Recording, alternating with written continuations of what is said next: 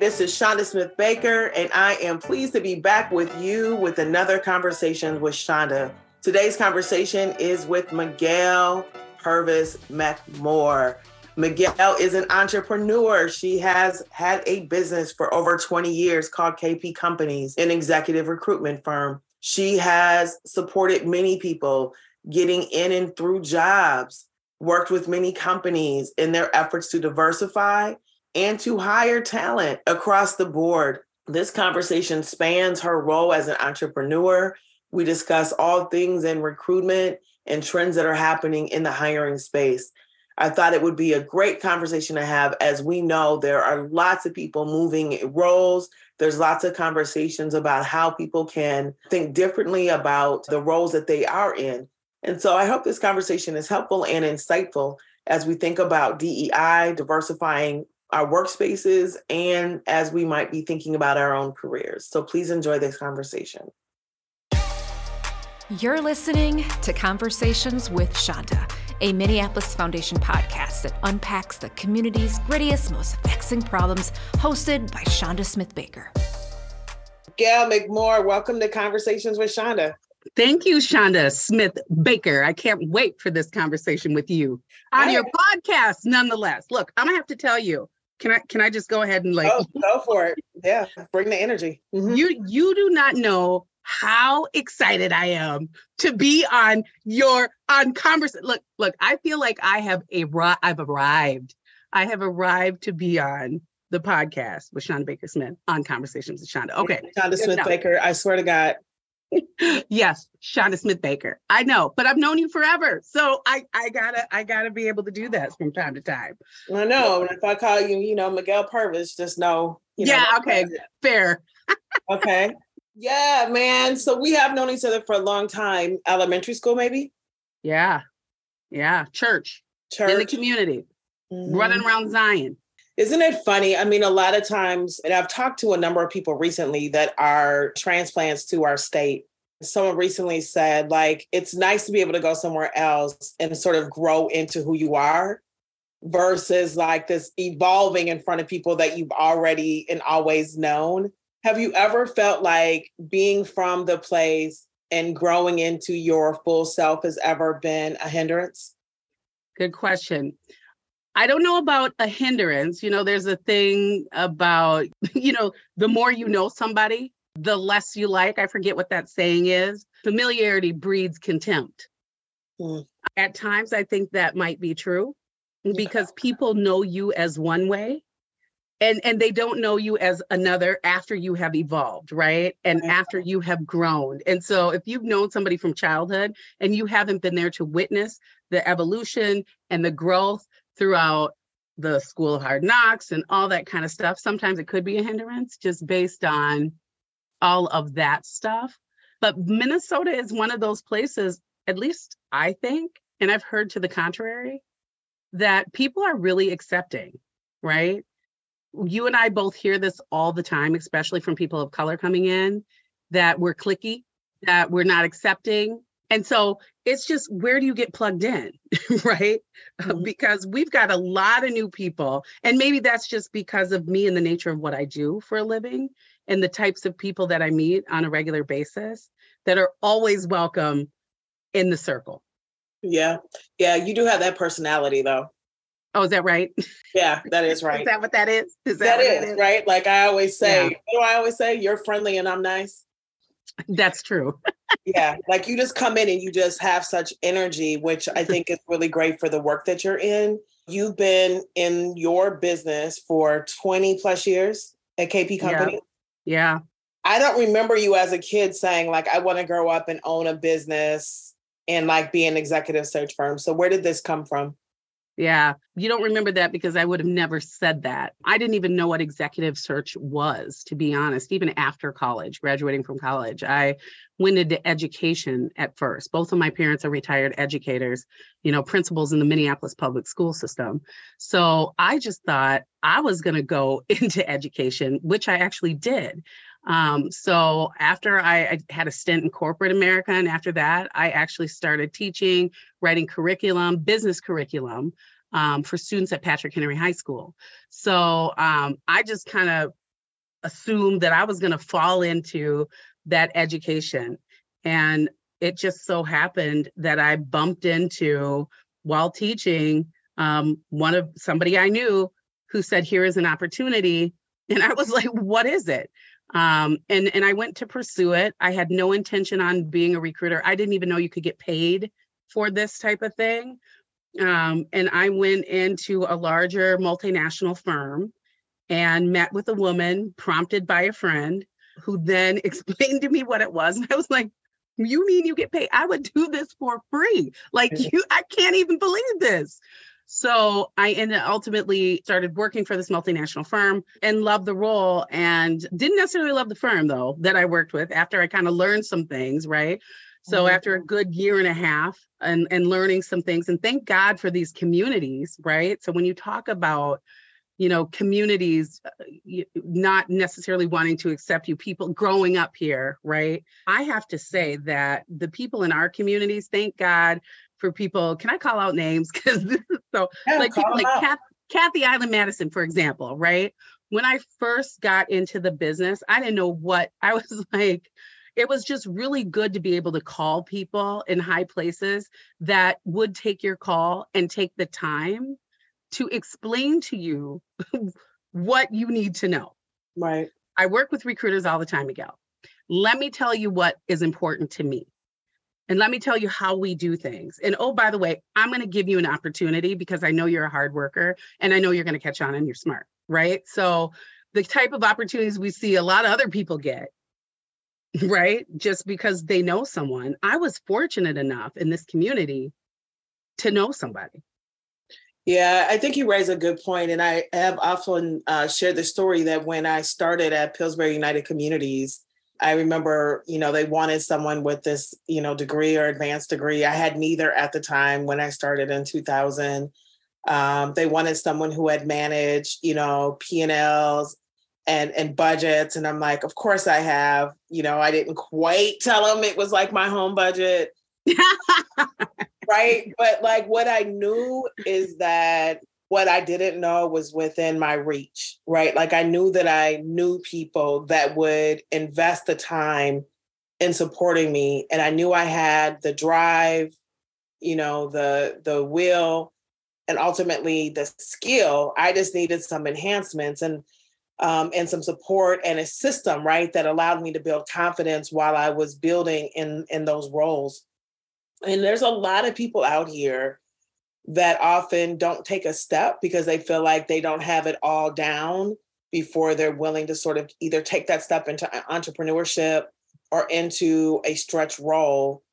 And I guess what we're both sort of saying is, use your network. Is that the advice that you would? Oh, without a shadow of a doubt. Absolutely.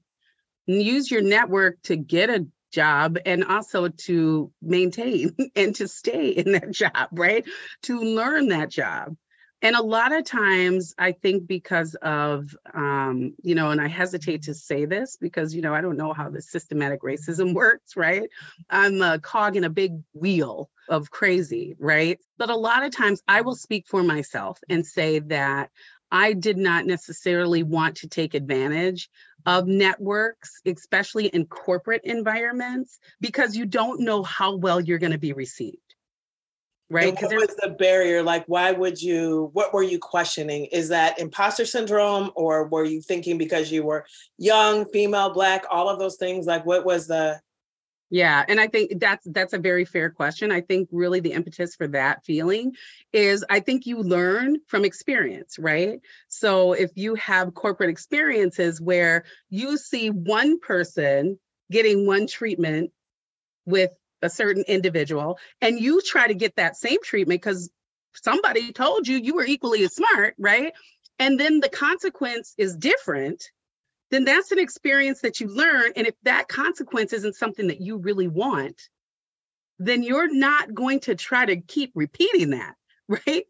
And not to say that same situation isn't going to work differently with somebody else. I mean, you just learn that I don't know if that has to do with race or what that has to do. I don't want to blame it necessarily on racism, because in my mind, I have conditioned myself to try to squash that because it was something that I just simply could not do anything about.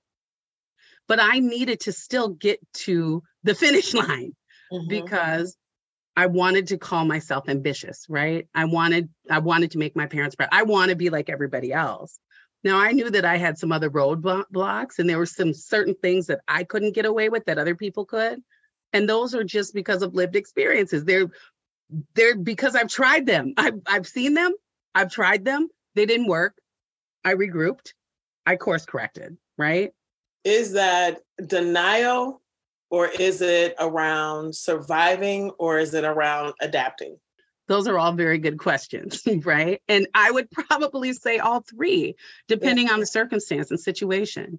You know, I will tell you, being president and CEO of kpCompanies, an executive search firm, we talked about being in business for the last 20 years, you know, which is awesome. It's a major accomplishment. I was just sitting down. I was like, wait a minute, I've been in business 20 and really challenging myself to grow that business and grow myself even more, right? I ask myself those questions all the time, especially when I hear people say stuff like, oh, Miquel, you're the diversity firm. I'm like, what is the diversity firm? Never wanted to be the diversity firm. To me, that is crazy. We are an executive search firm that does exceptional work, and we know how to find talent for our clients. And we just so happen to be incredibly good at finding ethnically diverse talent, because we make it our business to source talent where talent exists. And that is everywhere. It's not just in the white community. It is everywhere. And so because we make it our business to source talent where talent exists, and we also try to understand our clients to a point where we try to understand, where are the gaps? How can we help your business grow? I'm a business person too. I'm always looking for ways to grow my company as well, right? So let's identify how we can diversify your organization. And what does that really mean, right? So it kills me. And I think it's well-intended. You know, I think people are excited. People are, you know, oh, our diversity search firm is going to find us a good old diverse candidate. Well, what does that mean?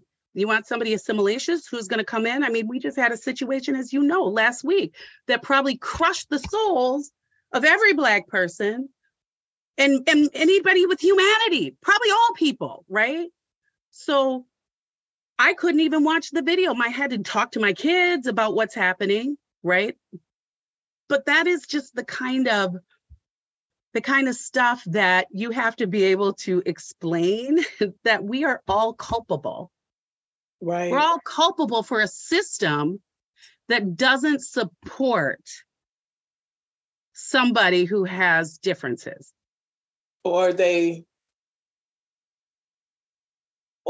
And how I heard this, so tell me if I heard it wrong. And I might be, you know, triggered a little bit because I've been in this situation, right? Like, right.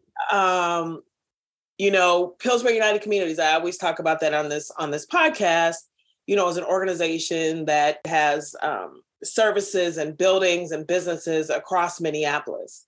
It was led by Tony Wagner for 35 years, a white male. I come into leadership and now people are like, is it a Black organization? Oh no, it's a North Side organization because I live on the North Side. So people are always like, when you ran that North Side organization, well, it's never been a North Side organization. In fact, it was founded in South Minneapolis, right? And so I think that in the attempt to be woke, people minimize and narrow how they see people and how they see companies, right? Yes. So we had this conversation. So what I want to know is, if you're the diverse candidate, then do people only come to you when they want brown and Black people to be hired? Or does that limit your business or how people see what your firm is capable of? Is it limiting in any way?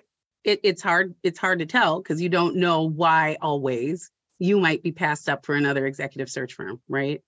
It's hard to tell, but I believe that I became the quote diversity search firm for a couple of reasons. One, it is a compliment. Let me just be clear though, it is a compliment to hear, oh gosh, you guys provided us the most diverse candidate pool, right? That makes me happy, because now we are living out our purpose and our brand promise. So I do not want anybody to mistake the fact that we source in diverse candidate pools for that. I don't want anybody to feel that way. The diversity search firm is a problem for me for the very reason you just mentioned, is that the market defined our company as a diverse search firm once they knew it was led by a Black woman, right? Like, I have worked with large, companies. Obviously, we've been in business for a long time. We're still in business. We've been successful, right? Large companies, a lot of times when I first started out, most of the work we did was phone work. We're on the phone. I definitely had that smile and dial phone. I knew how to talk now I'm older and I'm authentic and I'm unapologetically who I am, right? But before, I was like, hey, I'm trying to make some placements, make some money. I was talking the talk, right? Making lots of placements, large firm right here in the Twin Cities metro area. And met finally, after making maybe 4 or 5 placements with this firm, we decided we had to meet in person. Now, I'm going to tell you, Chanda, I prayed the entire way to that meeting. I prayed the entire way. And I was like, please, God, don't let them meet me and then think that I probably can't do what they need me to do, even though I've done it. Like, I just prayed, please pray that there's a connection and that, they don't lose confidence in me anymore. All that where did that come from? Was that a race thing? Was that that whole time got there, was great, God answers prayers. I was very happy. We had a really good time. And, when I was leaving, and this person ended up becoming one of my mentors. I love him very much. I'm not going to use his name. But when I was leaving, it was said, oh, no wonder why you guys sent such diverse candidates. I love it. We need more diversity. We're going to talk about how we're going to get to, all of a sudden, I'm defined by my diversity. Partially because of our ability, our diverse candidates pools, which I've always been proud of. But now it's like, oh, I get it. Okay, good. Okay, you need to help us with our diversity commitment and blah, blah, blah. It helped my business without a shadow of a doubt because it filled a need. Right. But I don't appreciate. Okay, tell us. I don't appreciate necessarily now my market share shrunk, right? Let me tell you a story that I had. How about that? Yes. When I got into the role of president and CEO of Pillsbury United Communities, I had someone say to me, I knew they were going to select you or someone like you because they were looking for a person of color, right?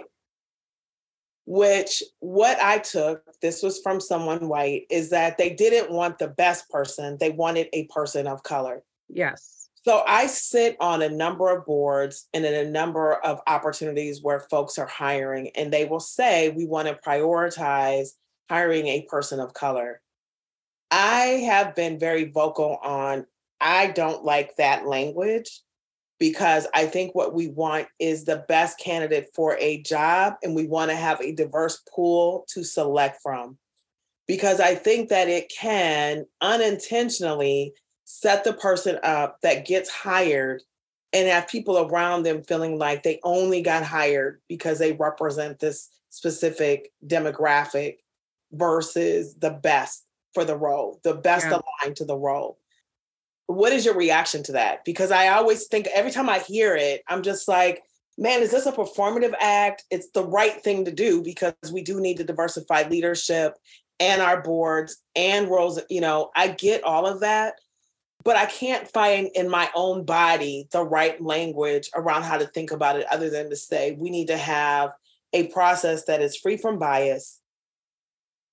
We need to have a pool of folks that represent the diversity, right, of opinion and experience that is most aligned to this role. And then we need to find the best person. Yeah. I hear that. I hear that loud and clear. And I guess my thoughts around that are, from an executive recruitment standpoint, we put together a checklist, right, of what makes a great candidate. and we call it a skills matrix, right? So we look at all the skills and we customize it based on what's good for our clients, right? We know that almost every single company in the state of Minnesota needs diversity, right? Every board needs to diversify, right? So that's one of the skills that we are identifying on a matrix. But that's the weight on that is whatever we define it to be. Sometimes it weighs more than maybe another skill set, and sometimes it weighs less, just depending on that organization, right? But I will, as a consultant, a search management consultant, search consultant, I am going to make sure that we are very clear that we point out the bias in the process. You talked about biases. How do we get a process without bias? There is no as long as we are human, there is no process without bias. But we need to be able to identify what that bias is, so we can determine if we're eliminating a good candidate because we are biased. So, Miquel, do you find that to be a conversation that people are prepared to have? Yes, I think it's how, it's like, it's not what you say, it's how you say it. And it's also being able to establish trust with your clients. What's good for my clients is good for me, right? And so whether our clients show up with biases or tendencies that may not be the best for a diverse candidate pool or not, we're going to be communicative with them to let them know this is our observation and this is how we believe the candidate pool will interpret this information, whether they want to hear it or not. Right or wrong, we're going to articulate our thoughts. And that's where I bring, and that here's another, one of our competitive advantages is Joelle Purvis-Allen, right? Who is the CEO of Interaction Traction and has done a lot of work in this space. And she really can help. And she has tools, not just, IDI, she uses IDI and she's certified, all this good stuff to really be able to help us work through and our clients work through and evaluate where that bias may exist. Miquel, how much has the search business changed over 20 years? That's a really good question. It's changed a lot and also not at all. I would say the search business, we have better tools, right? So we have better tools. We've got artificial intelligence. We've got better technology. We have better ways to help us identify talent quicker. So that's been a great addition to the search business. So, and the relationships, it's still all a very relational business. You get the business based on relationships and referrals. My business has grown by 100% referrals. I mean, we don't market. We haven't in a long time. We're just getting ready to start doing that because I decided I'm going to grow this thing, right? It's changed in how we do things.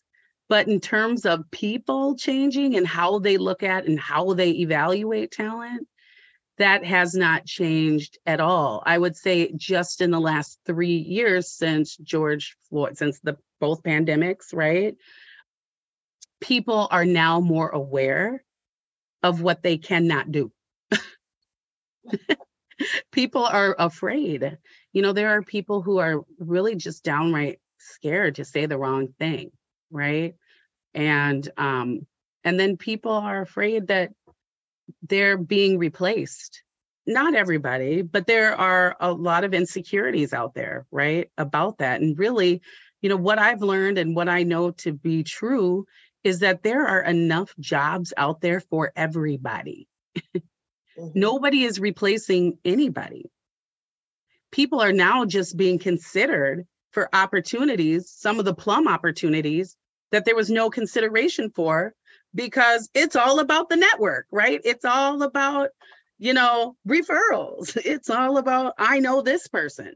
You sort of have two tracks. So there's you, Miquel, as entrepreneur, which we'll touch on in just a second.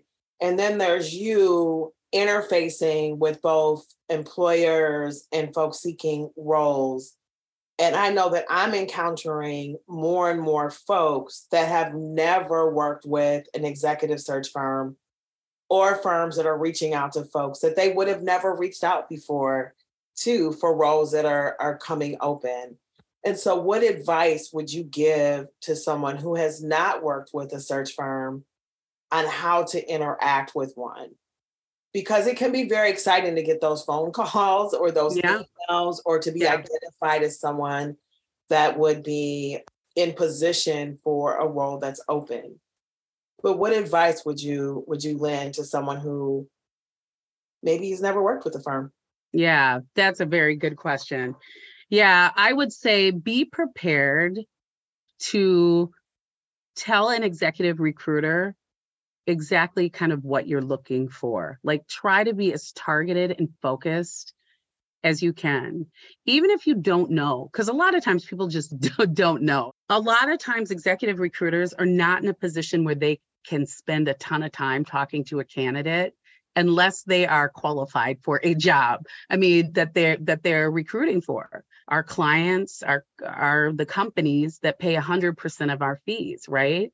And so our candidates are our clients too. We can help them, but if they don't qualify for one of the jobs that we have on our board, we can't necessarily spend a ton of time really coaching them. We got to find the right talent for our client.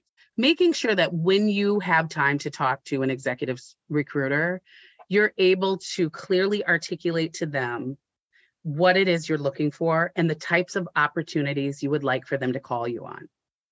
So that when something comes up, they know who to call. Exactly. Yeah. I am a strategic, leader in nonprofit or whatever it is. These are the types of roles that I would be, interested in.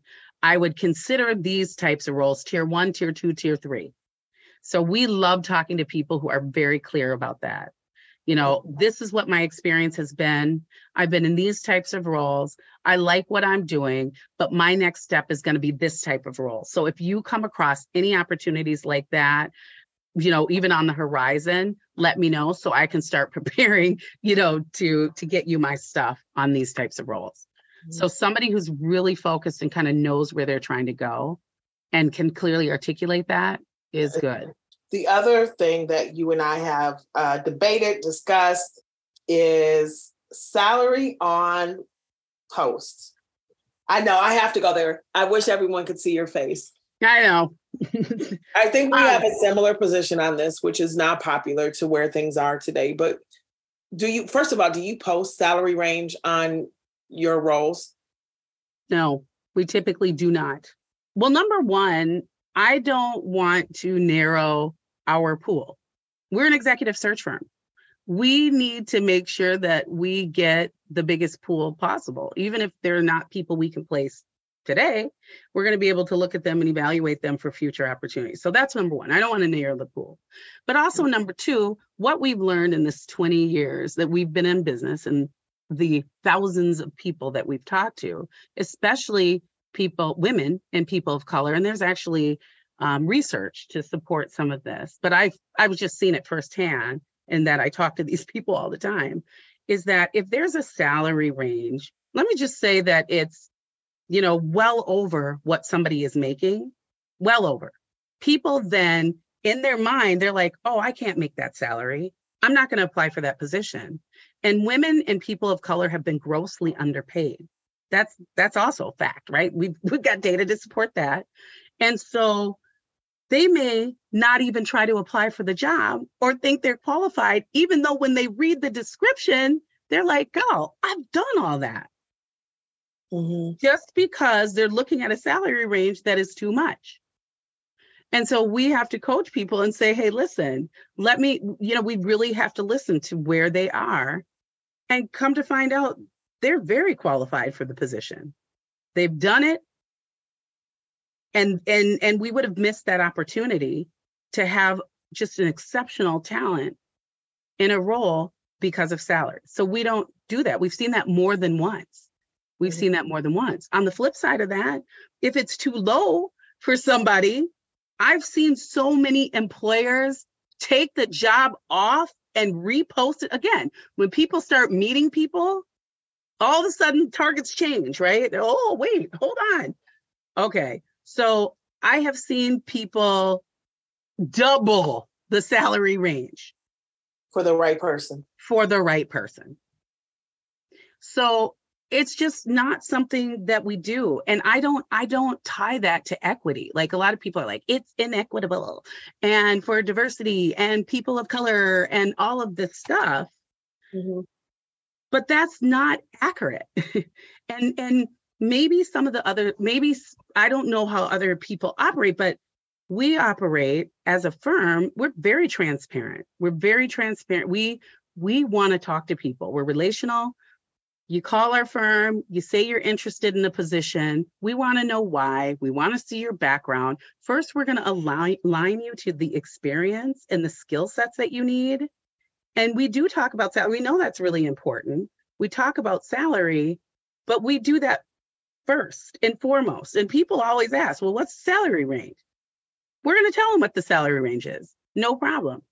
You just don't post it so they don't self-eliminate. It's just not the front runner. The front runner for us is, here's a job. Yeah. These are the skill sets. This is what's going to be required, and this is what's needed. Can you do it? So, Miquel, what about the argument for folks that, like, why would I waste my time applying for something if the salary is too low? Like, if it's outside of my range? Because that's part of it is, folks will reach out to roles that maybe are not a great fit. And so it's also about, I need to know up front. Yeah. Clearly you're actively looking. If you're calling me, you're not wasting that much time.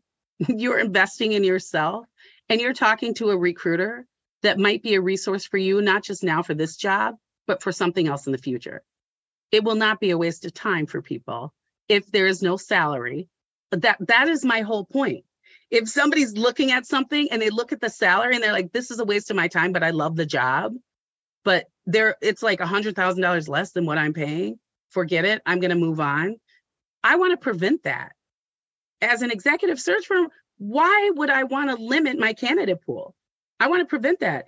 I want to talk to that person because maybe it isn't the right job for them, that particular one, but who knows what's on the horizon, even within those same organizations. But in some ways, it's a benefit. It can be a benefit for those because they're letting themselves be known. They're also probably would get some insight of what is in market or the comparisons, right?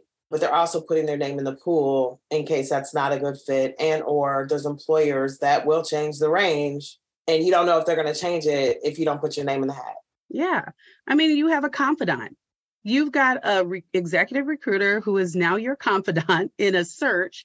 Your employer probably doesn't even know you're looking, right? So now you've got a confidant in this space that's in the space 100% of the time that you can kind of talk to about what you want to do. And they are like a little mini agent. Like, they're going out, they're not necessarily marketing you all the time, but you're in their mind. You best believe you're in their confidential database. You are somebody that they're going to be reaching out to if something comes up based on what they learned about you when they had that conversation. Do you get pushback on this? Because this is quite the, I don't want to say trend because I don't want to reduce it, but it's definitely expected now for those ranges to be posted. So do you get pushback on it? Oh, a lot.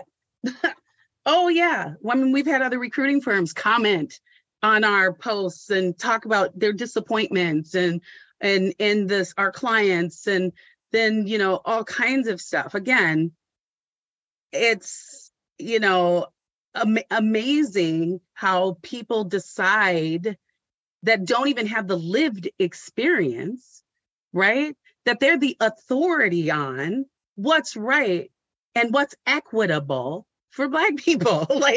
And I'm like, this isn't about race right now. This is about building a business and being efficient in how you recruit candidates. This is not about race. It's about race if you don't know about race, but it is not about race. It's kind of about race though, right? Or no? Because I mean, if I were to play back what I think I heard, which is that race and gender, right? That women and folks of color that maybe are less comfortable with negotiating Correct. Right? Like part of it is about like take the negotiation out of it and pay everyone fairly. And then there's parity. Yeah. Right? Which is coming from disparity and pay, which you mentioned. So there is a racial element to this, and gender. True. Okay, yes, from that lens, but I guess what is not about race, the decision to post, like for us as an executive search firm, it is not our decision not to post is not just about race. How about I say that?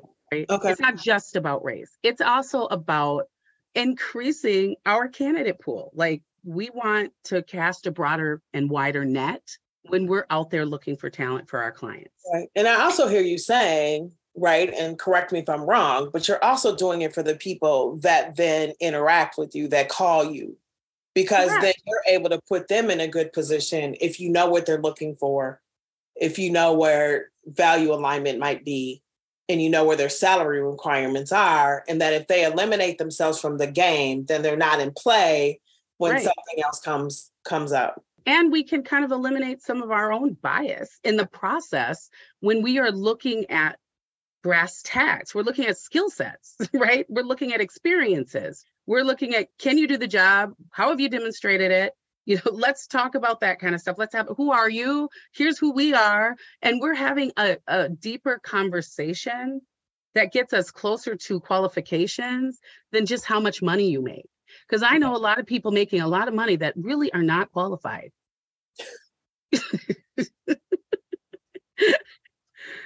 That took a different ending than I thought. I thought you were going to say they weren't happy.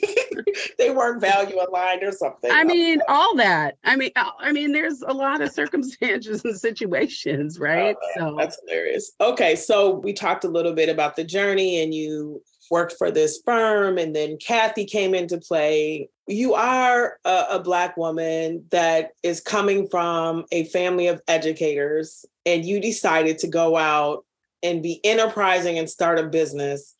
There are so many people today that are thinking about how do we support folks in business?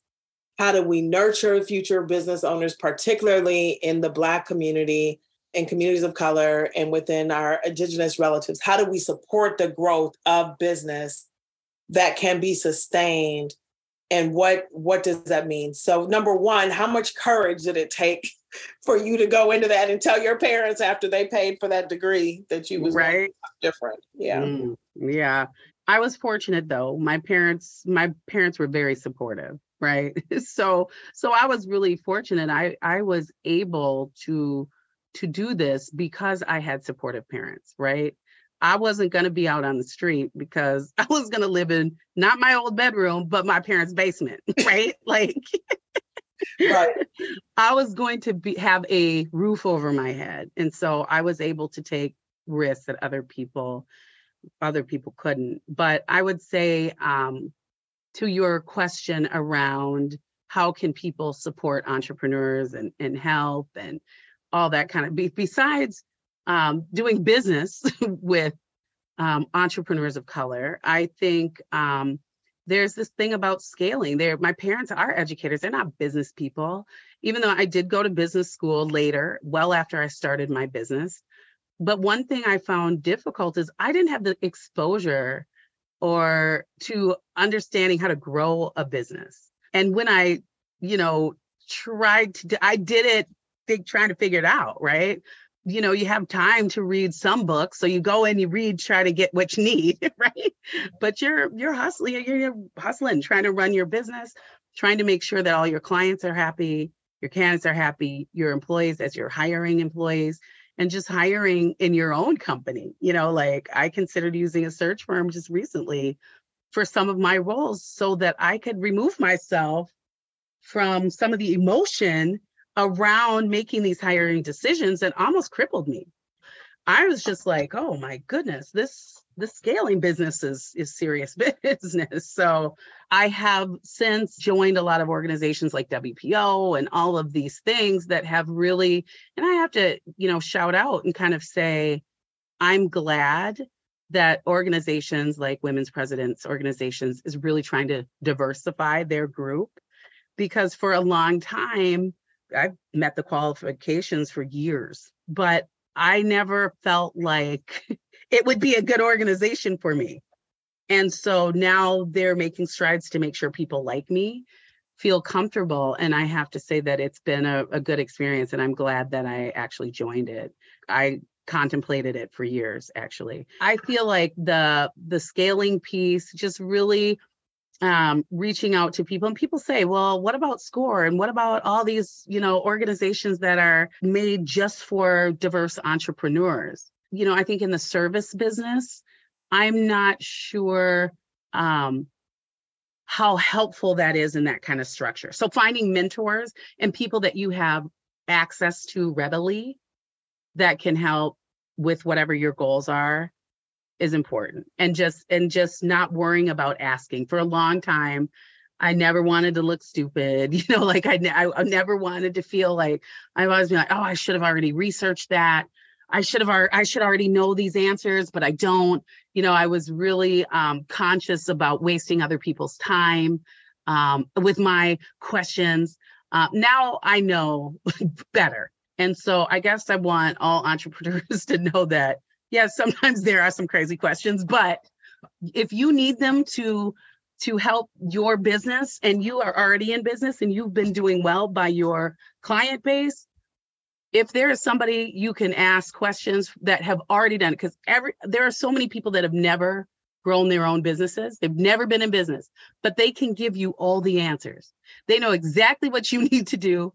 They know how you should do it, when you should do it, how much, everything. They know everything you need to do. They've never, ever, ever done it. It's okay to listen to those people as long as you have to. But go on and do what you know is right for you, and get advice from people who have actually done it. Yeah, that's good advice. And having some discernment around what makes sense for you. Part of what I'm hearing too is that even within the stretch of being an entrepreneur, you can find safety in engaging with people that you're most familiar with. Right. So that if you want to scale your business, if you want to see it from different points of view, it means that you have to continue to stretch and put yourself in places that may not always be comfortable.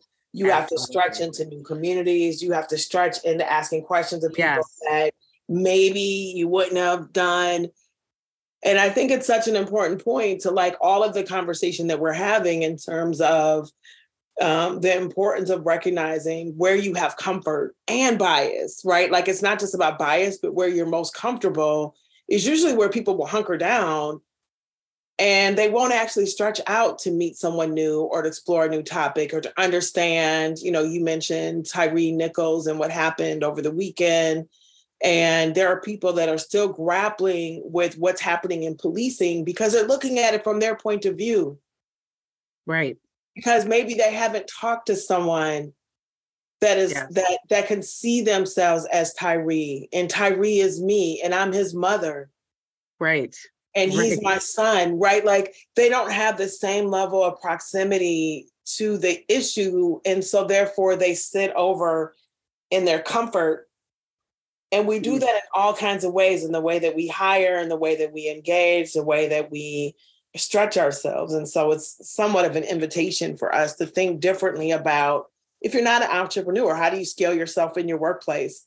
If you're in community, how do you scale your impact in community? You only do that if you're willing to take a step in a direction you haven't been before. That's very true. And if you have support and sponsorship, and I would say that's really, really important. There sadly are times where that just does not exist. What you mean by sponsorship? I want to make sure that we define a couple of things before we go. One of them, let's talk about, how do you define sponsorship? Sponsorship is somebody within your organization or within your reach for an entrepreneur that can support you in achieving whatever your goals are.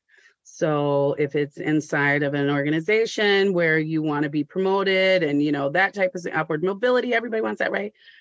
You've got somebody within that organization that is seasoned and well-versed in how to do that and has been successful themselves and has the influence and position and can help you to achieve those goals. And they'll speak your name when in the room when you're not there, right? Correct. Like support you in getting in the roles that are aligned with where you're trying to go to.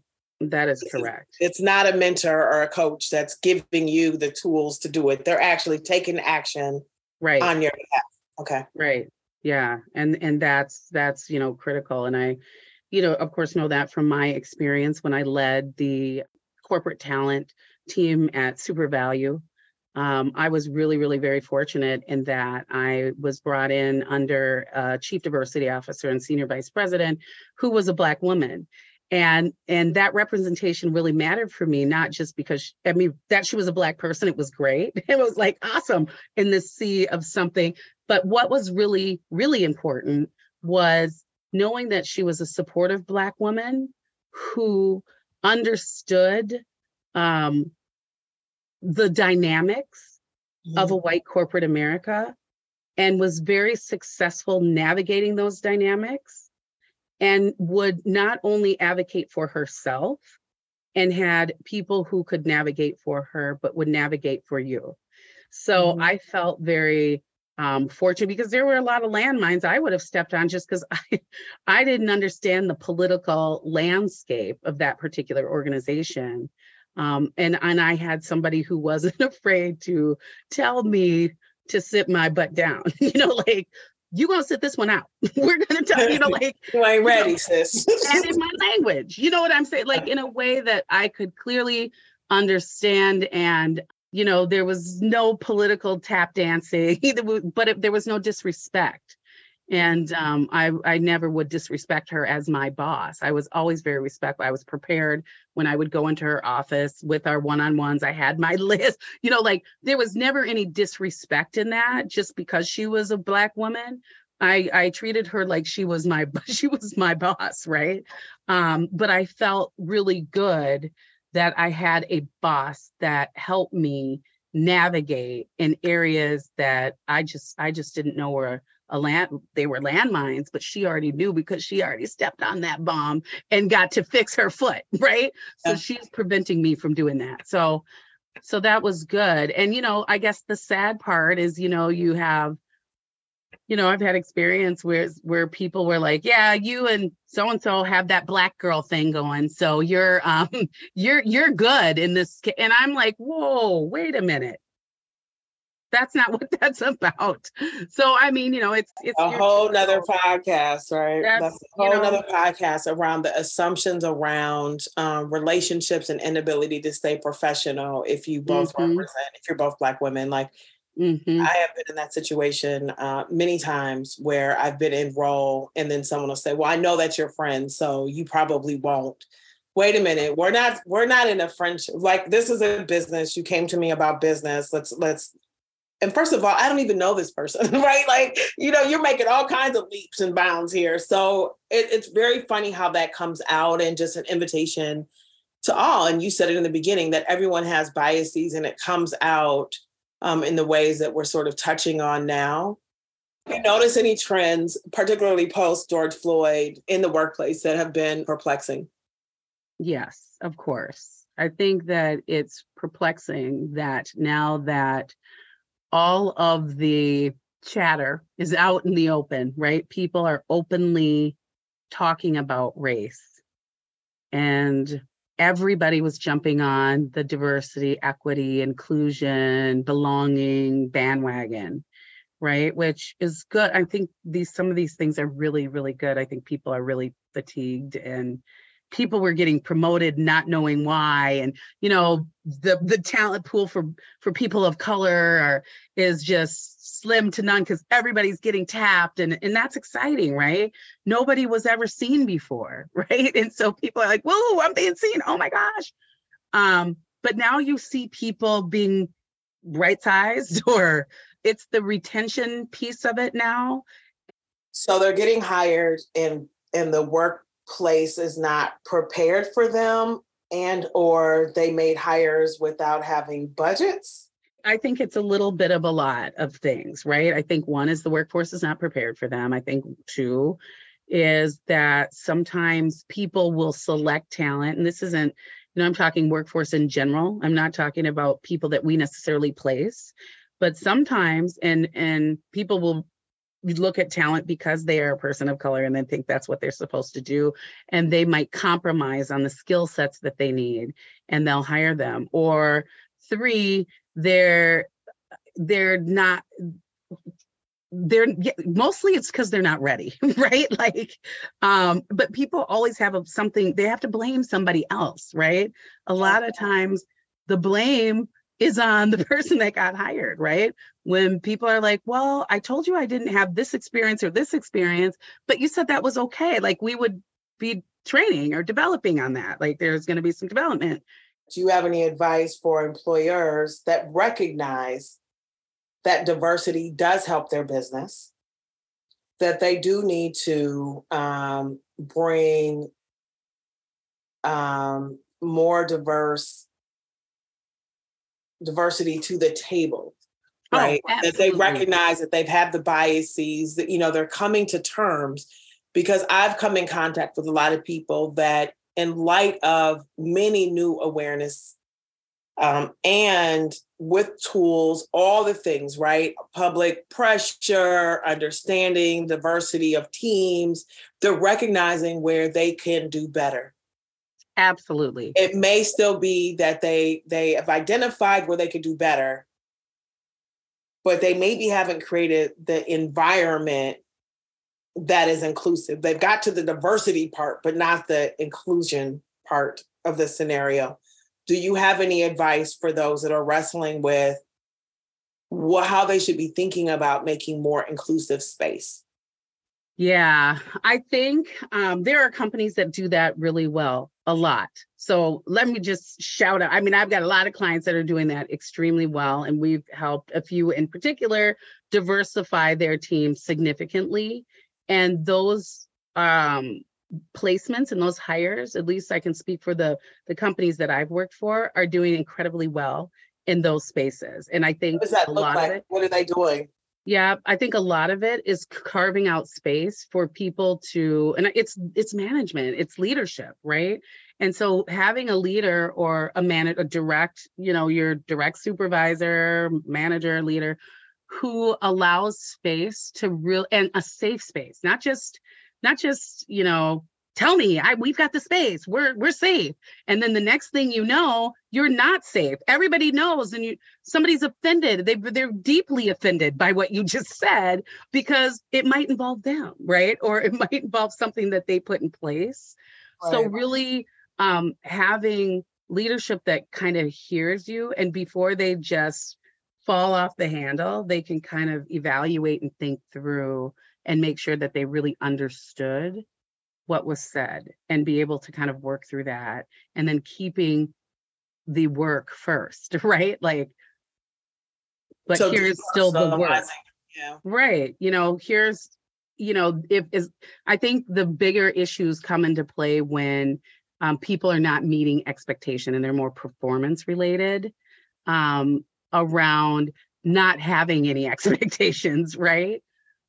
So really being able to keep kind of the work first and saying, okay, well, let me tell you what the expectation is.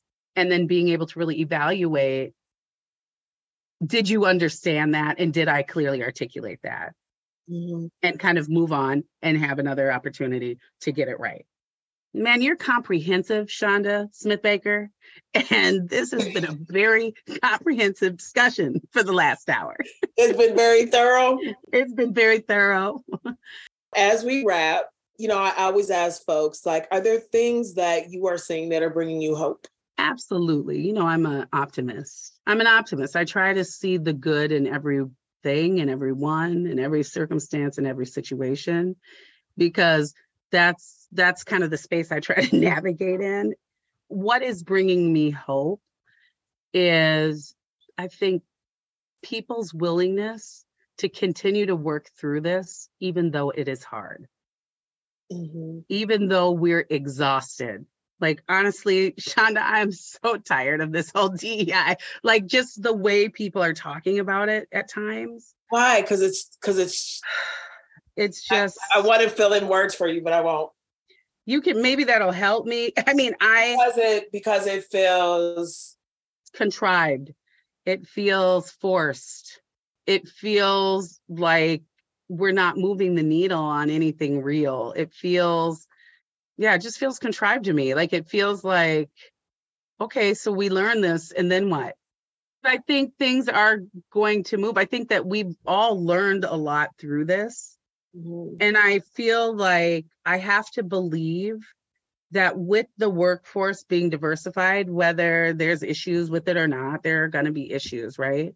But I think there's more good in these hires than there are bad. So as I wrap my head around it, I mean, I guess one of the things that I could say in the IDI and other things will tell you is that this is not a destination, right? Like understanding this world and diversity that exists within it it's not like you just all of a sudden get there. Right. Like there's no way. I don't know everything about Black people just because I'm Black. Like there's so much I stay curious about even within my own community. Same. And I think that there's the pressure, I think, has people wanting to get it perfect and immediate and not understanding that it's relational and ongoing and intentional. Right. That's how you do the work. It's not by making a hire. It's by being in relationship with the community and your employees that are there and being open to listen and understanding that there's more than one perspective. There's more than one way of approaching something or delivering something or debating something. Like there's room for diversity and we actually all do benefit for it. Absolutely. When we started talking, I actually did not know where we were going to go. And it is funny that we sort of stayed in this space around diversity, equity, and inclusion. And I think that it's something that, I certainly have witnessed you be squarely in because many companies are seeking that. And the diversity of your relationships are really quite incredible. And you're able to leverage it. And you can only make recommendations for communities that you're in and not in, but like in relationship with, right? Yeah, right. And so I think it's an invitation to us all. The last definition I do want to get in, what is an executive search firm? An executive search firm is an organization that identifies talent for companies. So usually senior managers and above, leadership executives. So we help place and identify that talent for companies, all different types of organizations. So private industry, public government entities, foundations, nonprofits. Mm-hmm. So that's kind of what an executive search firm is. They used to call us headhunters, right? So we go find people who meet the qualifications for a job. That's the basic definition. Yeah. And for the salary scale and comp on job posting, what you're really talking about is salaries being posted on executive roles, right? That there might be room for contracted roles or other roles where there's little flexibility. It might make sense, but those are not the roles you're hiring for. That's not different. Typically. Yeah. Right. Okay. That's a different part of our business. Yeah. Yeah. And that might put salary range on there if there's no negotiation, because that does help with some parity. Absolutely. But at an executive level, you really should be talking about compensation, your full compensation package versus salary. Absolutely. Exactly. Awesome. And that's usually a senior manager or above within an organization. Got it. This has been super fun, and thank you so much for having me. I hope that you see all of the strengths and gifts that Miquel McMoore brings to our community and the nuggets she was dropping. I hope that you have a better sense of what executive recruitment looks like and ways that you might engage in that process if you so choose. This is Chanda Smith Baker. Until then.